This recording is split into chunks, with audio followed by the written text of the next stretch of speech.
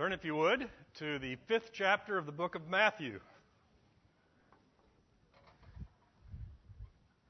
Yes, it is good to be back. I was actually intending to come last week, and I told my wife I just wouldn't touch anybody because I was highly contagious. And when I realized I couldn't stand up, I decided maybe I shouldn't come.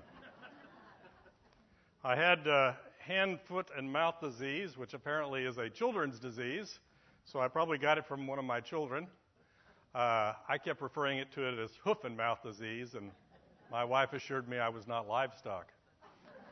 So, anyway, after 35 years of teaching, that is the second Sunday that I've missed because of health, which is pretty good, I guess. The previous time I was in the hospital, minor things like that. Matthew chapter 5, 6 and 7 are the Sermon on the Mount. We started this about 9 or 10 weeks ago. Today we finally finish the Beatitudes, which is the introduction to the Sermon on the Mount. Starting in verse 3, "Blessed are the poor in spirit, for theirs is the kingdom of heaven. Blessed are those who mourn, for they shall be comforted. Blessed are the meek, for they shall inherit the earth. Blessed are those who hunger and thirst for righteousness, for they will be satisfied. Blessed are the merciful, for they shall receive mercy. Blessed are the pure in heart, for they shall see God. Blessed are the peacemakers, for they shall be called sons of God. Blessed are those who are persecuted for righteousness' sake, for theirs is the kingdom of heaven. Blessed are you when others revile you and persecute you and utter all kinds of evil against you falsely on my account. Rejoice and be glad, for your reward is great in heaven, for so they persecuted the prophets who were before you." Blessed are the poor in spirit. We started about 10 weeks ago with that. The poor in spirit are those who acknowledge that they cannot do it on their own. I have spent my life trying to earn righteousness, and the day that I realize that I cannot earn righteousness and that I have to have the grace of God and the finished work of Jesus Christ, the gates of heaven open and I am entered in. As long as I believe that I can do it on my own, as long as I believe that some of the glory is going to go to me for making the right choice or doing the right things, then the door is shut. But when I acknowledge that I cannot do it, when I acknowledge my poverty of spirit, then the door of heaven is opened and I am allowed to enter. But I acknowledge the fact that I've sinned, and so I mourn for my sin. Blessed are those that mourn, for they will be comforted. We live in a world full of sinners. We sin, we mourn for our sin. Others sin, we mourn for the consequences of the sins of others. But we are told that we will be comforted. We will receive forgiveness for our sin. We will receive the blessings that God has promised to us. Blessed are the meek, for they shall inherit the earth. We had a long discussion about what meekness meant. In fact, I think I told you the last time that I taught the Sermon on the Mount, I had more notes on that one verse than any other verse in the whole book of Matthew. Because we have this idea that somehow it's associated with being weak. Meekness is humility. It is the acknowledgement that God is God and I'm not. Having received the kingdom by acknowledging my poverty of spirit, by mourning for my sin, I realize that there is no place in the Christian life for pride. It's God and it's God alone. The things that I have accomplished, it's God and God alone. Blessed are the meek, those who are humble, those who are gentle. As I interact with other people, I need to be gentle with them. In the Scripture, we are told that the two most meekest, the two people that best exemplified meekness were Moses and Jesus Christ himself. I am gentle, he tells people. Wow, Jesus being gentle. Blessed are those who hunger and thirst for righteousness, for they shall be satisfied. They will be filled. Once we acknowledge that we can't do it on our own, once we mourn for our sin, once we humbly approach God, we go, what can I learn? What can I learn about being righteous? We hunger and we thirst, and We in our world today hunger and thirst for a lot of different things. We hunger for power, influence, ease, wealth, all these different things. But Christ wants us to hunger and thirst after righteousness. The strongest desire of our life ought to be righteous before God. Blessed are the merciful, for they shall receive mercy. We talked about the fact that in the Scripture, it's pretty clear, and we don't like it, that we will receive mercy when we give mercy. And if we don't give mercy, oh, wait a minute, we probably will not receive mercy. And we go, wait a minute, that doesn't work. What about grace? What about all of that?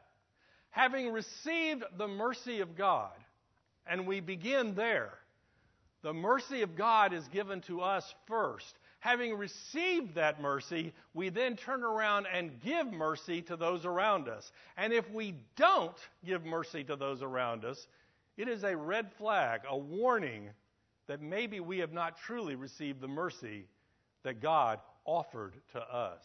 Blessed are the merciful. Every day of your life, as you interact with other people, you are called to be merciful toward them. That's hard. Blessed are the pure in heart, for they shall see God. Purity of heart, Kierkegaard says, is to desire one thing. You know, our hearts are clouded. They want a little bit of this, they want a little bit of that. As we said when we worked through this lesson, we have this desire to have the things of God. Here are the things of God. Here's what God wants us to do. And we have a desire to do that. But we also have a desire to have the things of this world, to have wealth, privilege, position, etc. And so we spend our lives trying to find the intersection of these two worlds. And you know what? There may not be an intersection of those two worlds. We may have to choose purity of heart to seek the things of God and God alone. Blessed are the peacemakers, for they shall be called sons of God. We talked about our mission to seek peace and reconciliation between us and God, between God and others as we share the gospel, and to seek peace and reconciliation between other people. And we talked about the fact that sometimes the world doesn't like this, because the world wants you to take a side. They don't want you trying to make peace. I thought about this passage just this week as I was in the CVS parking lot watching the two ladies yell at each other across the parking lot. I'm sitting there thinking, should I go exercise the peacemaking or should I just stay away? I drove away. It was a very odd situation. Blessed are the peacemakers, for they shall be called children of God. Now, we finished the Beatitudes, sort of. We have one more to go. If you or I could truly live this life, and I believe it's what we're called to do, I believe God does promise blessings. I believe that we can do these things through the power of the Holy Spirit in this world today. Perfectly? Maybe not. But we can do them. You would think that if you did these things, you'd practically be a saint. You think if you would do these things, the world around you would just think you were the coolest person in the world. They would look at you and go, oh, I want to be like that. The world would just treat you with respect everywhere you went. But in reality, we get to the next verse. Blessed are those who are persecuted for righteousness' sake, for theirs is the kingdom of heaven. Blessed are you when others revile you and persecute you and utter all kinds of evil against you falsely on my account. Rejoice and be glad, for your reward is great in heaven, for so they persecuted the prophets who were before you. Why is it, if we diligently pursue the righteousness of Christ, we try to be humble and gentle, we try to be a peacemaker, we hunger for righteousness, We do all of these things, and the world is going to persecute you. That just doesn't make sense. Until you begin to realize, go to John chapter 1, go to other passages in the Scripture. The light came into the world. The light came into the darkness. Jesus Christ was the light, and He came into the world, and the world hated Him because the world loves the darkness.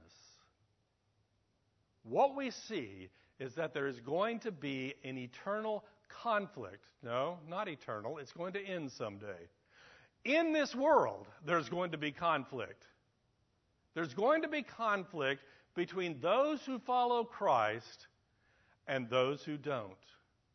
And as much as we might love it if the world just thought we were the coolest things on the planet, the world is going to persecute those who follow Christ.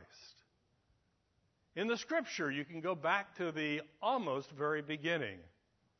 Adam and Eve, created in the garden. Adam and Eve eating the fruit they were commanded not to eat, being kicked out of the garden. Adam and Eve have two sons. Those sons were named Cain and Abel.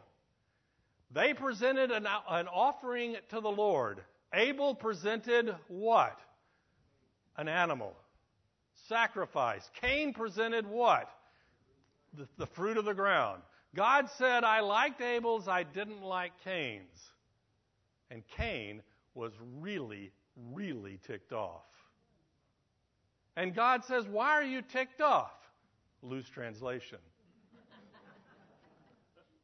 Don't you know if you do what is right, I will bless you just like I bless Abel? But he was still ticked off. So they were out in the field one day, and you can imagine, Cain looked one way, Cain looked the other. I don't know who he's looking for. There's just not that many people around. And he killed his brother. He was, we're told in the book of Hebrews, the first martyr. He had done what God had asked them to do and received the blessing of God. Cain had not done what God had asked them to do, and instead of receiving a blessing, his offering had not been accepted. And here we see the pattern. Those who have not received the blessing of God are persecuting those who do receive the blessing of God. Over and over throughout the Scripture. You go to the Old Testament and you begin to look at the prophets. Some of the prophets did real well, rah-rah. Most of them didn't. They were thrown into pits. They were dismissed by the people. Now, it's fascinating because some of the people being persecuted, God actually rescued. Shadrach, Meshach, and Abednego were thrown in the fiery furnace because they refused to worship the idol. And God rescued them from that. Daniel was thrown into the den of lions, and God rescued him from that. But you see, God didn't rescue all of them. We get to the New Testament, and we obviously see the persecution of Christ. But Christ dies, is resurrected, ascends into heaven. The church is formed. Stephen is grabbed for doing things he ought not do, preaching the gospel. And they stone him to death. The first Christian martyr. You look at the lives of the apostles. Executed, executed, executed, executed. Yes? Didn't Shadrach, Meshach, and Abednego? Huh? Didn't they say something to the kings like, our God is able to save us, but no king that even if he doesn't. But if not, Right. he will still remove us from your hands. So, one way or the other, Shadrach, Meshach, and Abednego were going to win in their eyes. You go through the apostles, every one of them was considered a martyr for the faith. Why? Why could people spreading a religion of love, spreading the gospel of how you can be made right with God, how could they be persecuted for their faith? Because the world is an evil place. We've been working our way in the sermon series through the Reformation. Sometimes we forget that John Huss, years before Martin Luther, tried to start the Reformation. He went to a meeting, and he was guaranteed safe passage to go to the meeting. He went to the meeting, they grabbed him, and they killed him. Last week in the sermon, they talked about John Wycliffe, who was executed for printing Bibles to share the gospel to the people of England. Why is it that in this world we will receive persecution?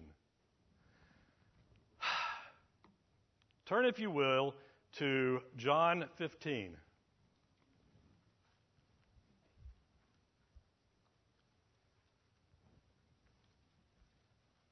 We're going to get to verse 20, but let's get a running start into verse 20. John chapter 15, verse 18. If the world hates you, know that it has hated me, this is Jesus talking, that it has hated me before it hated you. If you were of the world would love you as its own. But because you are not of the world, but I chose you out of the world, therefore the world hates you. Remember the word that I said to you, a servant is not greater than his master. If they persecuted me, they will also persecute you.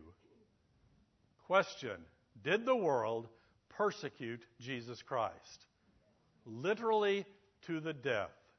They thought they had won the battle, but they didn't because he was resurrected. He said, if you were of this world, the world would like you. The world would say good things about you. But if you are not of this world, the world is going to hate you. Get used to it. All of my adult Christian life, this verse has bothered me because it begins to imply that it's not just a possibility that persecution will come. It is an expectation that persecution will come. It is like as you move closer and closer to Christ, the persecution will be there.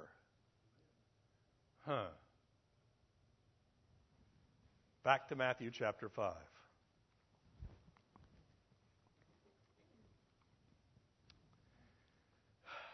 Blessed are those who are persecuted for righteousness' sake, for theirs is the kingdom of heaven. Blessed are you when others revile you and persecute you and utter all kinds of evil against you falsely on my account. Now, there's one thing we need to just put on the table to begin with. We are talking here about persecution caused by doing what God has told us to do. It is persecution because of righteousness. You know, if people say bad things about you because you're a jerk, it doesn't count. If you decide to start robbing banks for Jesus and tithe everything you get out of the bank, it doesn't count because it's not for righteousness' sake. What we are talking about here is me, us, we, doing what we're called to do, and the world looks at you and go, you're evil and wicked. And let me tell you something. That's where we are right now. You and I, hopefully, God willing, will not suffer physical persecution in this country in our lifetime. That's an optimistic comment. You can just put optimistic around there. But we have reached the point where Christians are known as being hate-mongering, evil, intolerant people in this country today because of certain beliefs about morality in this country. And you go, well, maybe we should just keep our mouths shut. Isn't that the right thing to do? Remember we had a discussion about John the Baptist, and we're going to have more discussions about John the Baptist, but we did hint at the fact that John the Baptist is going to end up getting his head chopped off.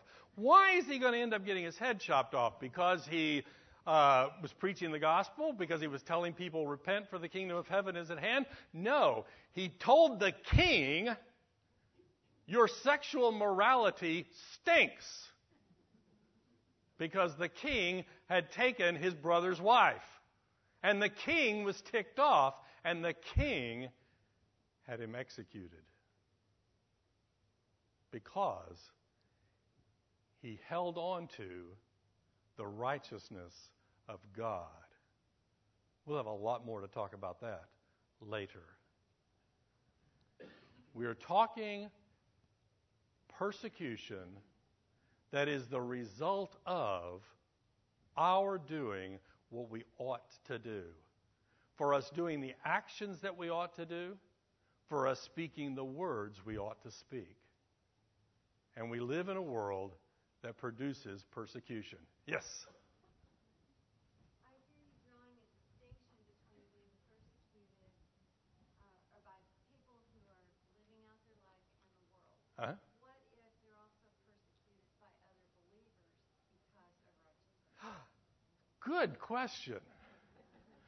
Her question was, okay, what if you're persecuted by other believers, so-called, because of your righteous behavior?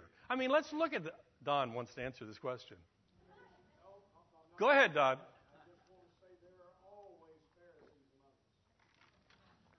Look who it was that persecuted Jesus. Eventually, the Romans are going to execute him, okay? Eventually, the Romans are going to do that. But there were these group of religious people, good old-fashioned religious people, whose number one concern was that the Romans not hate them, that the world not hate them. And guess what? This upstart Jesus is going to get the Romans mad at us, and if the Romans get mad at us, we're going to lose our position. And guess what? You can read in magazines all the time, because I do it, of good Christians. You note the quotes or sarcasm or whatever about that. Good Christians criticizing the Christians who speak out about certain sexual morality in our country today.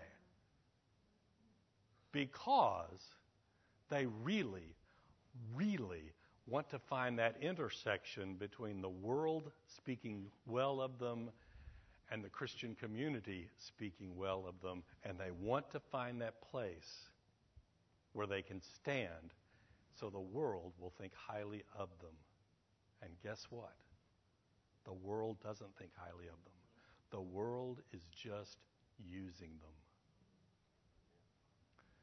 Did I answer your question? Sort of.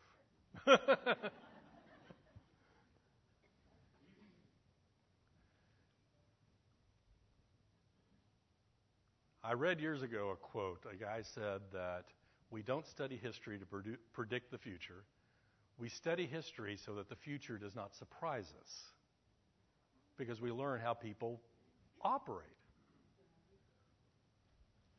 What this verse is telling us is not that tomorrow you're going to be persecuted, although that's quite possible. What this verse is telling us is that you should not be surprised if the persecution comes. Statistically speaking, today in the world, persecution against Christians is more prevalent than it has ever been. Predominantly in Muslim countries and countries that still cling to a communist ideology. In Muslim countries, Christians are being run out of countries in droves. It is actually interesting. You look at the statistics. For 1,000 years, Christians have lived in Muslim countries. They have. They've done quite well in some of them. And only in the last generation have many of these countries decided, nope, we're going to run them out. We're going to kill them, or we're going to make them leave, and we're going to take all their stuff. persecution, violent persecution, is alive and well in this world, which has produced, in my mind, two separate problems. And I tell you this because I've suffered from both of them in my life. One thought is, okay, they're saying bad things about me, I'm being persecuted.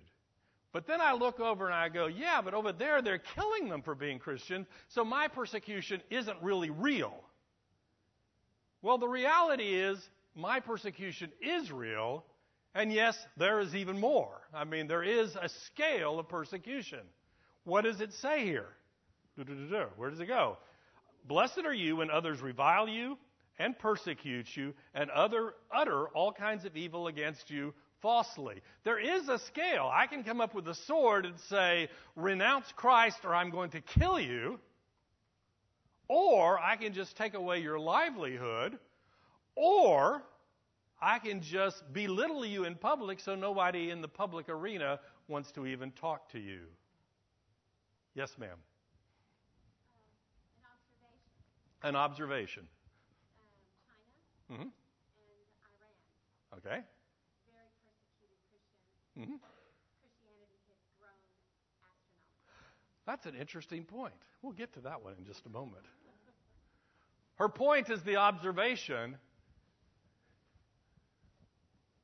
that countries that have persecuted Christians have seen a growth in Christianity. What is the quote? The blood of the martyrs is the seed of the church. The greater the heat, more expansion. Remember a while ago, we just talked about Stephen being stoned to death? Horrible.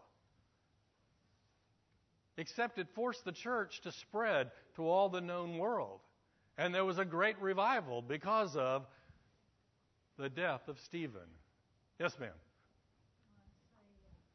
In one of my trips to China, I went out to the city where Lottie Moon Uh-huh. lived, and I had my picture taken by the oldest that they had buried during the Cultural Revolution. I stood at the pulpit from which she Uh-huh. taught.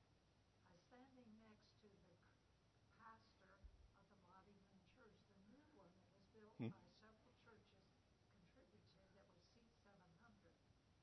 1.5 years after I stood beside that pastor of the Lottie Moon Church in China, he was martyred, he and his wife, for Jesus Christ. I stood With him. with him Yeah. a year and a half before he was hacked to death by a machete. Mm-hmm. The communist government knows who did it. Hmm. There's no Hmm. penalty for killing a Christian Yeah. in communist China. So far as China's concerned, he did them a favor. Yeah. If you didn't hear that, she had stood at Lottie Moon's church in China, met the current pastor, and a year and a half after meeting him, he was martyred for his faith, and his wife. Yeah. It is alive and well in the world today.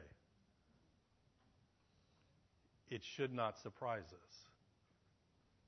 We need to pray for these people, but it should not surprise us. So what happens?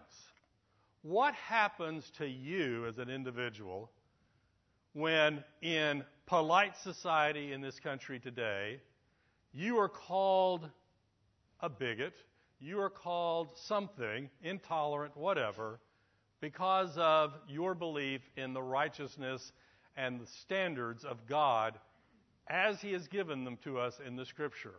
What happens? Well, at that point, a lot of different things could happen. One, you could shut up and go away. Okay? Which is a very common thing to do, by the way. Okay, you must be right. I'll go over here and I'll sit in my corner and I won't do anything.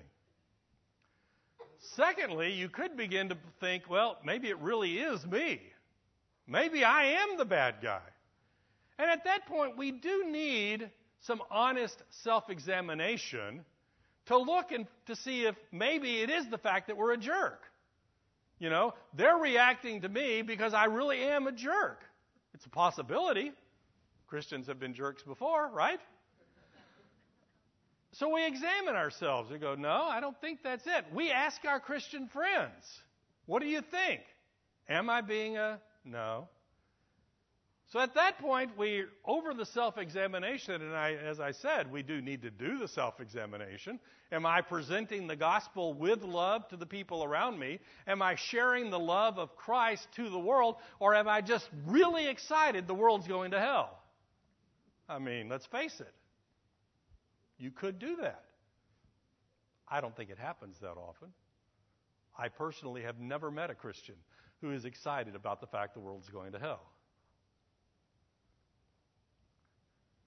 At that point, we begin to think, well, there's something wrong with me, or God has rejected me.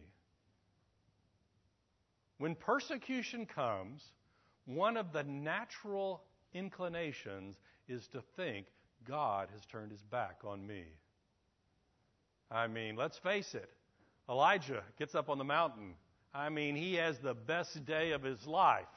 You know, he's sitting there taunting the priest of Baal, they're trying to get their fire started, nothing happens. He prays to God, and God takes his altar that's soaking wet and just burns that sucker up. I mean, it is a great day for Elijah and the people of God, until Jezebel says, I'm going to kill you. And all of a sudden, Elijah goes running into the desert. And he runs and he runs and he runs. And he sits there in his cave and he says, woe is me, I'm the only one that's left. I'm the only one. I'm sitting here being persecuted and nobody cares. And God says, no, I've got thousands hidden away who have never bent the knee to Baal. You're not the only one. Here, eat some food, take a nap, and get back to work. Okay, it's a loose translation, but accurate. We begin to think that God has abandoned us because of what's going on in the world around us. God's not abandoned you.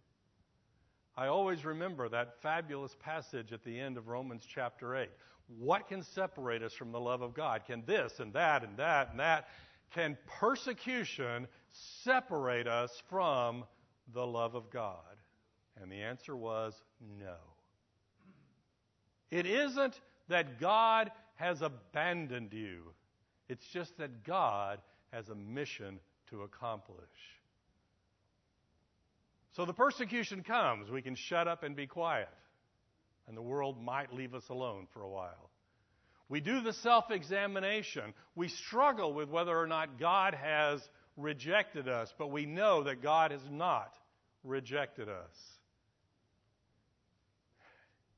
And then we get to the next step. Oh, I hate this one. What does the passage say? We rejoice.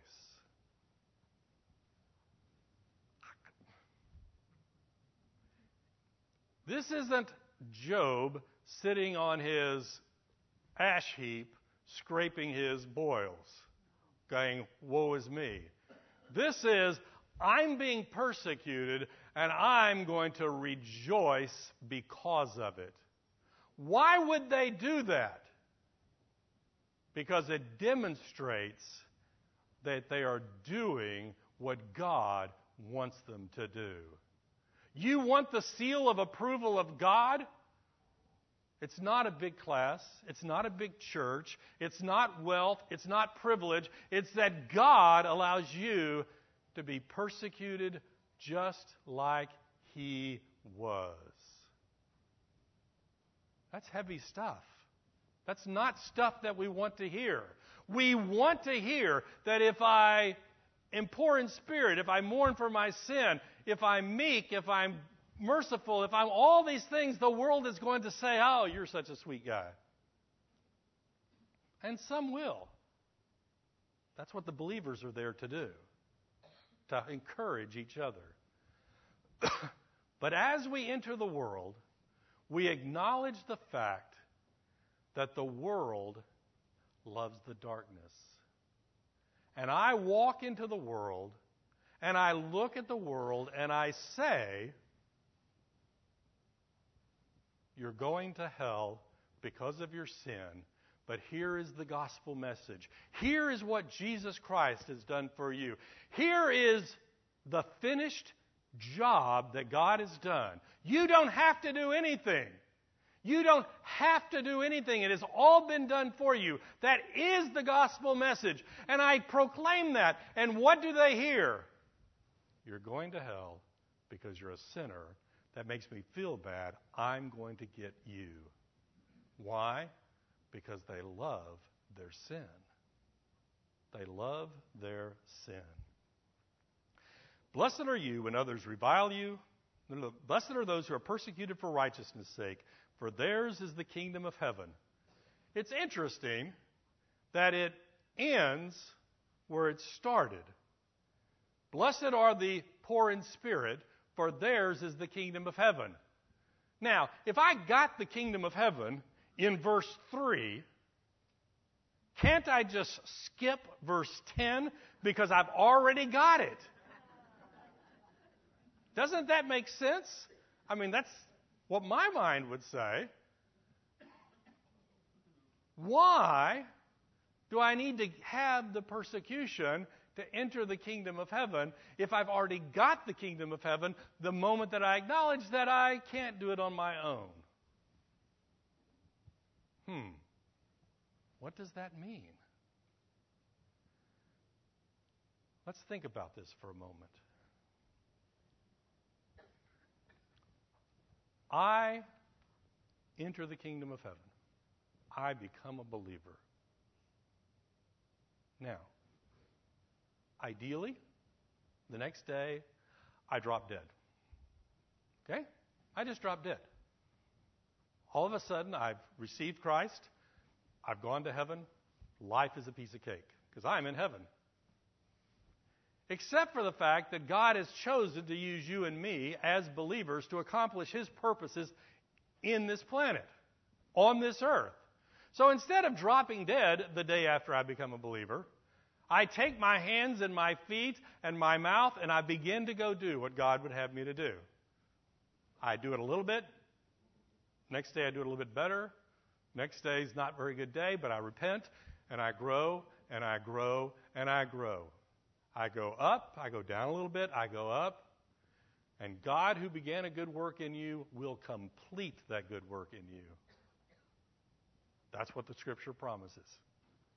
So, today I learned that maybe I'm not as meek as I thought I was, and I need to work on that. I go, God? He goes, I know.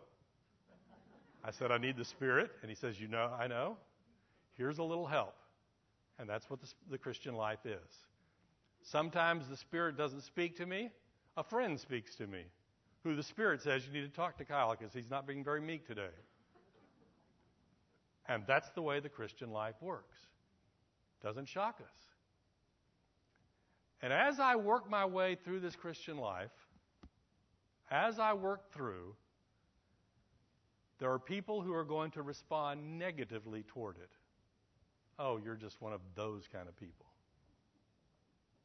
You're irrational, anti-intellectual. I've heard these things.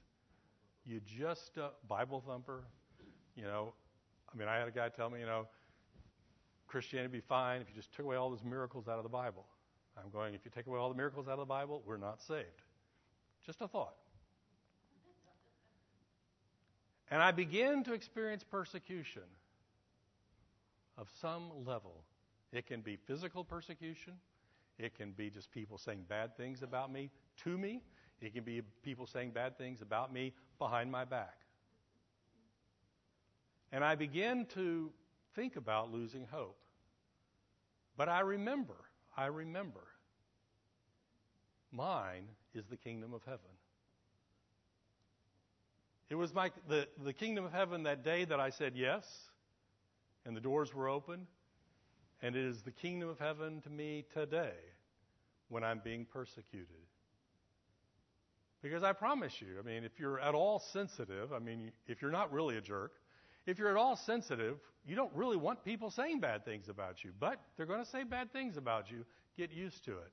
But you acknowledge the fact that regardless of what is said against me, I have the kingdom of heaven. That is the promise that is given to me. So here's the question.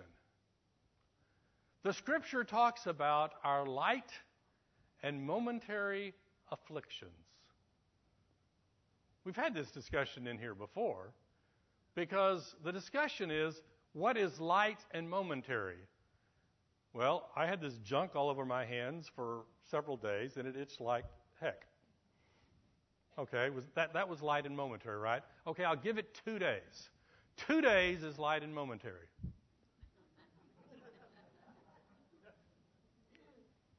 I have cancer in my body, and I go through the treatment.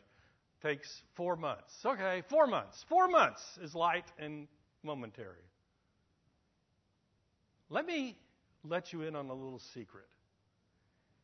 Here's this world, and here's eternity. Now, take this hand and keep going that way. Forever. And here's this world right here. Light and momentary could apply to this entire existence relative to the kingdom of heaven that has been promised to us. So what are we supposed to do when we're persecuted?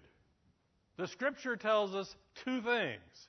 We rejoice because we have entered the group of the prophets. What does it say? Rejoice and be glad, for your reward is great in heaven, for so they persecuted the prophets who were before you. You're entering a select group who are persecuted for the faith. But there's a second thing that we're supposed to do, and we're going to get to this at the end of this chapter. But I'll give you a hint. We are to bless those who persecute us. Wow. What does that mean? It means that as I am being reviled for my beliefs in God and His Scripture, I am to pray for the good of those who are doing the reviling. I am to strive and work for their salvation. We rejoice in tribulation, and we bless those who persecute us.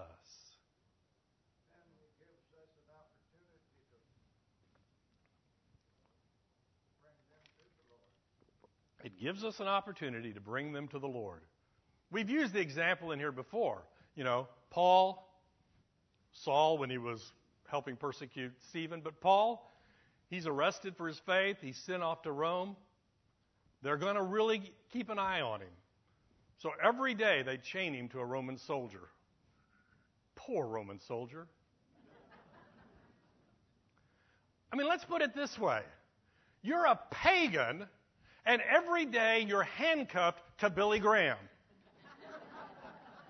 Who's going to win this battle? They think they're persecuting you. All they're doing is giving you a captive audience.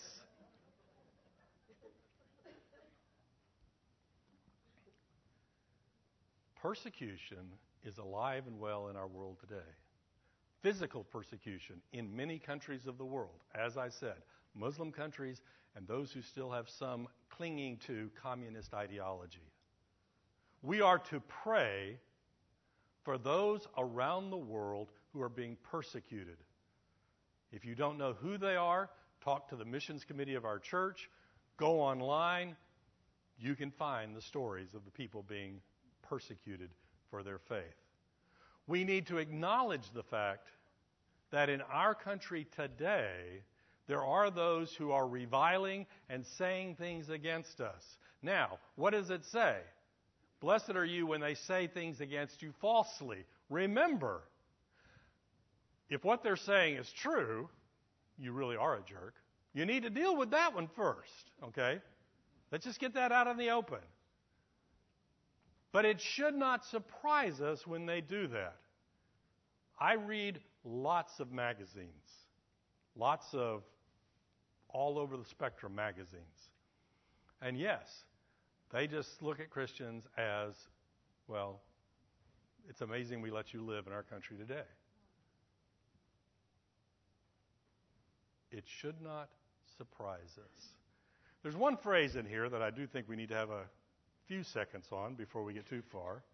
Rejoice and be glad, for your reward is great in heaven. There's lots of discussions about the idea of rewards in heaven. The discussion centers on whether it's fair that some are getting more in heaven than others. I mean, that doesn't make any sense. And also about whether it is proper for you as a believer to seek after rewards. Are you serving Christ just for gain of some sort? Are you serving Christ because you just love him, right? And somehow it's very mercenary to just be doing it in search of rewards. But the Scripture tells us that there are rewards in heaven. And we can have long discussions about what those are, except we only have 2 minutes left. But we need to acknowledge the fact that when we do what we ought to do, it is pleasing to God. It is possible to become a believer and muddle your way through life, not accomplishing much, not really paying attention to what God wants you to do, kind of doing the right things when it's the only thing you can do, and making it because of the finished work of Jesus Christ. That certainly should not be the goal and the ideal of any believer's life. First off, as I say repeatedly, there is a red flag in there that says, if I am continually refusing to do what my king asks me to do, maybe there's a problem. But be that as it may, wherever that narrow line exists, it should not be our goal to see how close we can get to that line. Okay?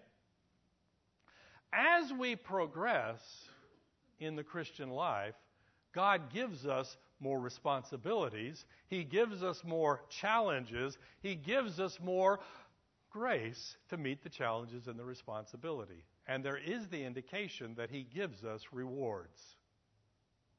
Some of those rewards are in the here and now.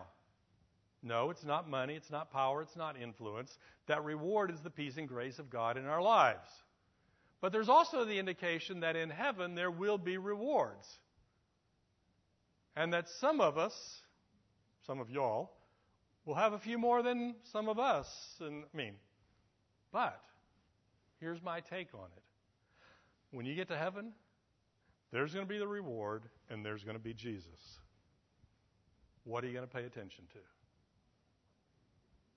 That's just, if you get to heaven and you're all consumed of where are my rewards, then there's something wrong with this picture. Right off the bat. Just a thought. So, we've ended the Beatitudes. There are those who would contend that the Beatitudes are the basis of all Christian ethical discussions. There are those who would contend that it tells us how we are to live our Christian lives. And I would agree with all of that. We had discussions about the fact that some of them, we read them and we go, I can't do that. And that's the right answer. You can't do it. The Holy Spirit in you can do it. That's the Christian life. But sometimes we read them and it just piles on the guilt when that's not what it's supposed to be doing. What it's supposed to be doing is piling on the blessings, because the whole thing is, blessed are you when? God is blessing us when we demonstrate the character of His Son. God has created the universe. God has created the universe to function in a particular way, and God has told us how we are to live our life in that world. And if it doesn't work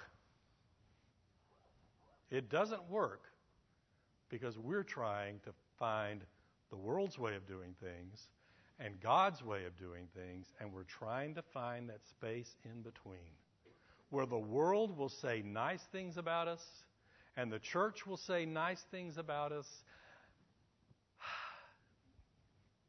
and that spot may not exist. Either the world hates you, or you're not following Christ. That's kind of the passage that the Scripture tells us. Pick one. What do we do when people persecute us? We rejoice, and we bless them. We share the gospel with them. We show the love of Christ to them. And I might add, I've said this in here before, when it comes to true martyrdom, dying for the faith, there's nothing that says you have to do it. If I know the bad guys are coming in that door, I am perfectly within my moral standing to run out that door that way. I am. The early church actually had a problem where they were so honoring martyrs, people wanted to be martyrs. So they'd walk up to the local Roman soldier and they'd whack him on the head and say, "Martyr me." No, don't do that. If God gives you the opportunity to run away, run away. But, when you're stood before the tribunal, whatever it is, it can be a legal entity, it can be a group of your friends. When you're stood before the tribunal and ask, you have to acknowledge that Jesus Christ is the Son of God who died to pay the penalty for our sins so that we could have everlasting life. Regardless of what the consequences of those words are, you have to do that. And God says, Christ says, great is your reward in heaven, because so they persecuted all those prophets that came before you. You are joining a great cloud of witnesses. That wonderful chapter in Hebrews that deals with those who live by faith. It actually starts with Abel. But it talks about Moses, and it talks about this person and that person. And the last several verses of it, it just says, and we don't even have time to talk about all those people who were sawn in half, killed for the faith. This happened, that happened, all these bad things. And you know what? In this world, they didn't get what they thought they were going to get. But they lived a life of faith, and great is their reward in heaven. Let's close in prayer. Dear Heavenly Father, I pray, Lord, that you would strengthen all of us. I pray, Lord, that you'd strengthen us, that we could present your gospel in the world today. For it's in Jesus' name we pray. Amen. One more comment before I leave. There is a discussion of, well, if we did just shut up, it'd be a piece of cake. Except for a problem. We are called to be the light and the salt of the earth. And that's next week's lesson.